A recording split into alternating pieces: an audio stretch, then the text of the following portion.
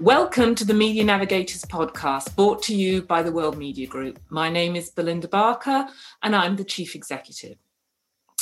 Earlier this year, we conducted a survey among marketeers about the key trends that they expected across the industry.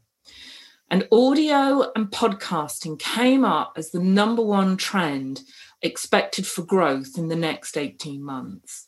In recent weeks, there have been a number of announcements made by both Apple and Facebook indicating that Silicon Valley are sitting up and paying attention to the phenomena. Many of the members of the World Media Group have been extremely successful with their own podcasts. For example, The Daily by the New York Times, which is currently number 2 in the podcasting audiences in the US. Now, the Media Navigators podcast is not designed for mass market. We're unashamedly niche and designed to illuminate key media innovations for marketeers, but do please subscribe and share with your colleagues. So today we're going to be talking about the phenomena of podcasting with Steve Ackerman. Steve is the Chief Content Officer at Something Else. Steve has also been, in the past, one of our esteemed judges for the World Media Awards, and I believe at one time was, in fact, a radio presenter. So welcome, Steve. How are you this morning? I'm very well. Thank you, Belinda. Steve, would you mind, just for the benefit of the audience, just telling us very quickly, what is Something Else? So Something Else is Europe's largest independent audio producer. We've got a 30-year heritage, so we've been going for a long time in making audio, and obviously originally that was doing radio shows, and more recently, clearly doing podcasting. We also have a social media studio and a TV studio as well, so we also do other forms of content as well, but the audio bit is our oldest and biggest bit, and as you've rightly said in your intro, particularly with where podcasting is going now, is our fastest growing bit of the business as well. So the audience is everything about podcasting is growing at a phenomenal rate. I believe when we were talking earlier, you mentioned that now 50% of US households are on a regular basis listening to podcasts. How is that being experienced in other parts of the world? Well, really, what you see is the audience growth is very aggressive, and you certainly see that in the UK, where every demographic is growing very significantly year on year, even allowing for the past year with the pandemic. And you see that in pretty much every major market to varying degrees. So in other words, there's huge growth going on. That's why you're obviously seeing huge investment going on as well from major organizations, but it's very, very aggressive. Most demographic groups, something like 10 to 20% growth year on year.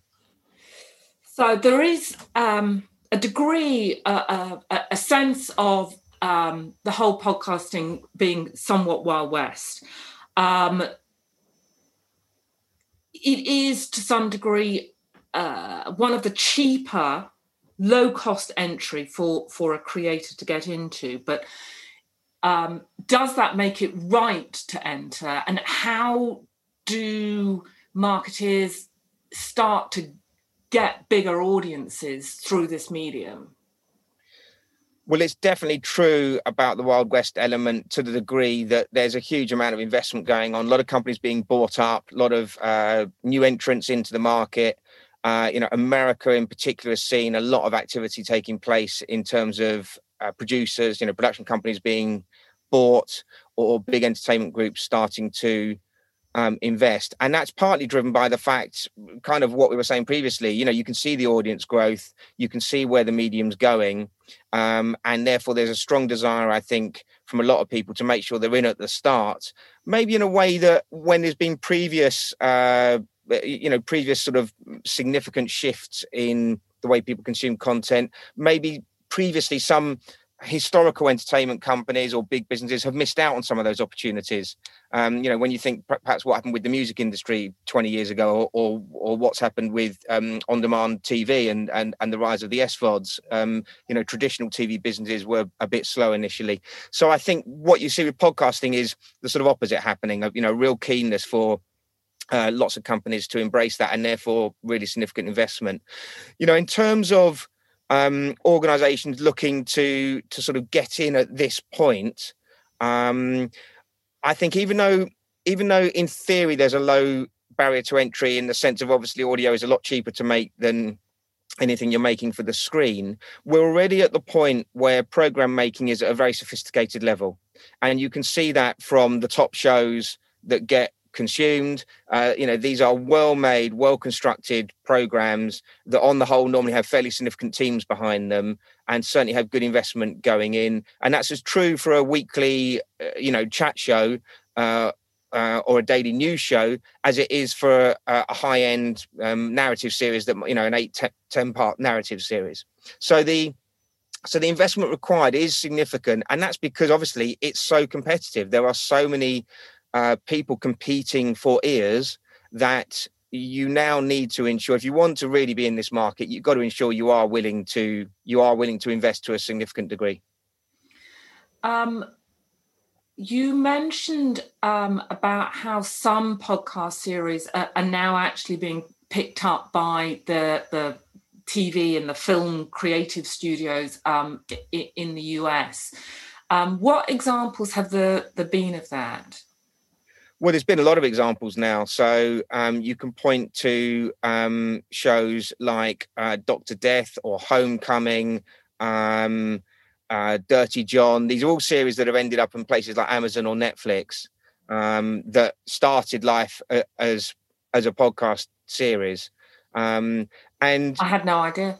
Yeah. And, really the sort of interesting thing about all of this is it's the first time in the audio industry that IPs had a value, and that being able to, if you come up with an idea, it has a value beyond the original podcast. And so that's driven a really significant market. And it has meant that for the first time, TV and movie producers, in the way that they always would look at books or magazines or newspaper articles as a place to go and option ideas from, they're now looking to podcasts to do the same. And the thing that TV and movie producers like about podcasts, as opposed to newspapers or books, is that the story's already been constructed in a broadcast form and in a narrative form. And so a lot of the groundwork has been done in terms of how you can tell a story to an audience. And so it's definitely something we're seeing as part of our model. We have a number of ideas that are, making their way along the conveyor belt, if you like. We have an agent who represents us in the States selling our ideas. And it's definitely, I think, it's becoming a very key element of the industry at the top end, at the end, the very professionalized end, where you've got serious producers creating shows. It's an important part of the model. So, okay, if we assume that we've got some brilliant content, brilliant podcast, how do you get your audience? You can't presumably just, it's not all going to find you instantly. No, we've definitely, I think, passed the sort of first wave of podcasting where some of the early entrants were able to pick up really significant audiences, and many of those shows have kept those audiences because obviously the loyalty has been built up. It's super, super competitive. These, certainly in 2021, the numbers that constitute a hit, as in the number of listens that constitute a hit, are lower than they would have been 3, 4, 5 years ago, because there's so many more shows out there. There's so much more content out there. And really central around trying to create a show that's a hit is thinking about how that show gets marketed and publicized. It's not really possible, I don't think, or certainly unless you're very lucky, it's not really possible to launch a show and just hope that people are going to discover it, and that you're going to have enough people discover it that's going to create a hit for you. I think for a serious producer, you do need to be thinking about the PR and marketing, and some of that will be paid spend as well as just organic activity that needs to take place around the podcast to let listeners know. And obviously for someone like us who have a network of shows, we have the advantage of being able to cross promote from one show to another, and that's quite a key part of our model. And we have a JV with Sony, so we're within the Sony family, and so we benefit from that to a wider extent as well from other Sony shows as well.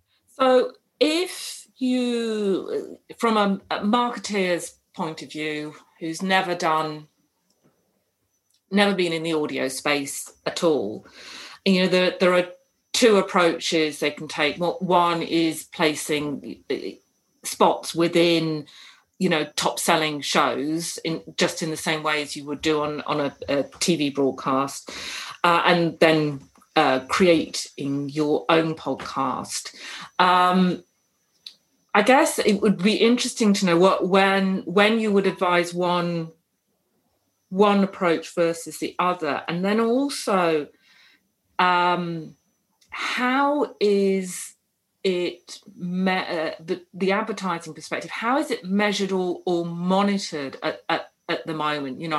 If I've got a spot on TV, I know how that's going to be measured and delivered. If I've got banners or digitally, that's measured. And how is it done for podcasting? Well, the measurement is in impressions, is in listens. So to the exact listen, we can show how many people have listened to the show that your host read or advertisement is on, and that's in effect the metric that's being bought on a CPM basis. So exactly the same as radio or TV advertising. There's a CPM, and you pay that according to how many people you're gonna hit.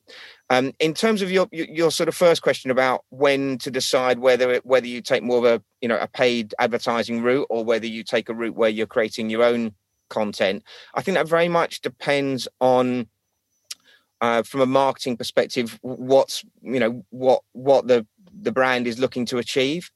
I mean, clearly creating your own content can create a much deeper level of engagement. The flip side is that needs to be done to a really high standard, because from a listener's perspective, whether you're a brand creating a show or whether you're someone like us creating a show, it's just a show, right? You're still competing for the same ears. And when you're a marketeer creating a show, you are competing against the best producers in the world. And so you've got to ensure that your production is right up there with the best producers in the world. And I think what you often see is an assumption that because the cost of entry is quite low, that, oh yeah, we'll just get our chief exec to host a few interviews and that'll work. And we've seen this so many times where frankly we get briefs coming to us and it is that the brand is sort of saying, oh yeah, we've got this great guy in the office who's sort of we think would be a great host, and we just say, look, that's not a project we can do because we just don't think it's going to work. If you want, you wouldn't get some bloke in the office to go and paint your billboard for you. Or to pick up his phone and make a TV ad for you. So why do you think that's going to work in the audio space? If you're going to engage people, do it properly and actually treat the audience with a bit of respect, rather than thinking that you can just knock out something cheap and they're gonna go for it. We talked earlier, and I'm sorry, kind of slightly jumping back on the demographic of the audiences. How is that changing, and is that measurable in any way? Because obviously podcasting started as more of a youth trend. Not sure that's quite the right term, but you know what I mean. And even people as old as I am are now listening to podcasts. How is that going, and how are you able to target against audiences? So actually, it didn't necessarily start as a youth trend. It started more in that middle group of sort of 25 to 45-year-olds, sort of affluent, ABC One types. I mean, that was the initial reason why Apple became such a central place, because initially there was a disproportionate amount of, if you were an Apple device owner, you were more likely to be a podcast listener originally than if you were an Android owner. It's not so true now. But then what we saw sort of 3, 4, 5 years ago was the younger demographic really started to grow significantly, and then obviously in more recent years, what's come on board is the older demographic, and it's interesting because it really does mirror to some degree the sort of pattern of behavior we saw with the growth of the SVODs, where obviously the older demographic are the last to sort of get their heads around what it means to use Netflix or Amazon. But once they do, they really do. And you see the same pattern of behavior in terms of audio. So once listeners embrace the on-demand habit, they really embrace it. They become quite voracious in their listening. And certainly if you become a weekly podcast listener, in the UK, you're probably listening to at least 5 or 6 podcasts a week. In the US, it's slightly higher because commute times and travel times are obviously longer. And so, you become quite a voracious consumer. And so that's what's driving that sort of growth to quite a significant degree. In terms of targeting, so we are able to see the demographics to some degree of who listens to our shows, depending on which platform they're listening. And so there is some information, therefore, that can obviously be shared with advertisers, both from a male-female perspective and also an age demographic perspective, and especially a location perspective, where we can be really, really specific. So, we know to the exact town where people are listening in terms of each of our shows. Okay, interesting. And over the next 12 months, putting your kind of crystal ball out, how do you see it continuing to grow? Where do you see the changes happening? Well, I think there's always been a common line talked about in the UK about the UK being 2 to 3 years behind the States in terms of the podcast industry. And I think that's probably right. And so we're just starting to see a tipping point now where more significant investment is coming into the UK industry. There's more startups, more startup producers coming in. I think organizations such as established media organizations are now really embracing podcasting and making sure they get proper teams in place and sort of are investing in the infrastructure that they need.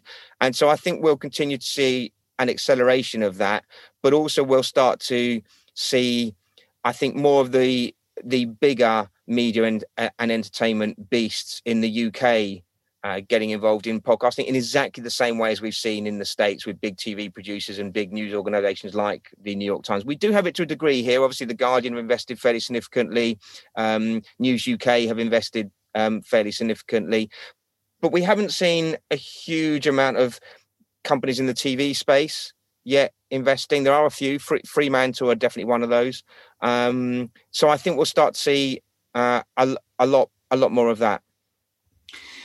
Are media agencies getting into buying on behalf of their clients, or are they even recommending advertising in the audio space? Yeah, it very much depends agency to agency, which is, I guess, kind of what you'd expect. That's sort of a truism, isn't it? You get some media agencies who absolutely get this and are spending, and also are looking at either funding shows on behalf of their clients or obviously are taking briefs from clients more with a marketing objective. So, for instance, Dentsu have Storylab, and Storylab have been funding original productions, nothing to do with brand clients. They've been funding productions back to that IP model that shows that can then be sold into IP. We've seen plenty of brands very keen to create their own shows. I mean, we're lucky enough to have to sort of done some of those productions with people like Chanel or Lucozade or Red Bull. These are all brands who've invested sort of fairly significant amounts into making really good sounding shows. And we do see, yes, media agencies investing on the advertising side. Obviously, the shows we create ourselves, that's how they're funded. They're funded by advertising. And so we do see lots of media agencies taking that up. I think there are still plenty of media agencies who don't quite get it still or haven't quite embraced it. But that's to be expected on, I guess, what is a fairly new medium still. Yeah. And are there signs of there being either, developing your own regulatory body or IPA or IAB or one of the myriad of other regulatory bodies taking an interest in this area? Well, the IAB already does. So they take an interest in the area in the sense of they're already running a few times a year upfronts around podcasts, where podcast producers can obviously showcase the shows they've got coming up to the advertising community or to the agency community. I mean, in terms of regulation, the in a way, the joy about podcasting is it's obviously considered as the internet, so it falls outside of Ofcom. Obviously, you have to follow the sort of legal, the laws of the land. But in that sense, there's much greater creative freedom than if necessarily you were making a show that would sit on, commercial radio or on the BBC. And pretty similar from an advertising perspective, obviously, a need to follow the laws of the land. But I'm not sure at the moment there seems much indication that there's necessarily a need to sort of create much more than is already in existence.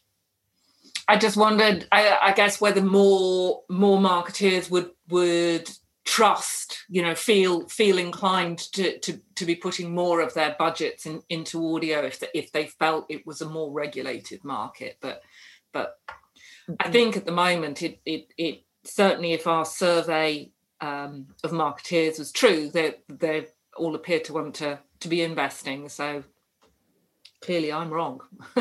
Well, one of the drivers around that, I was,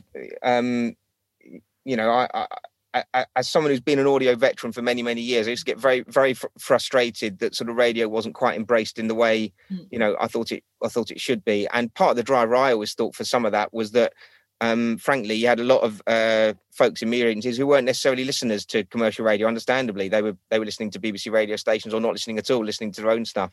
And what you see with podcasting is, part of the reason people get it is because they're consumers as well. We all know that, if senior marketeers at top places are listening to podcasts and saying, oh, I'd like to be involved in that space. And the same with folks at media agencies. So it's something that's sort of penetrated on every level, and that helps in the sell.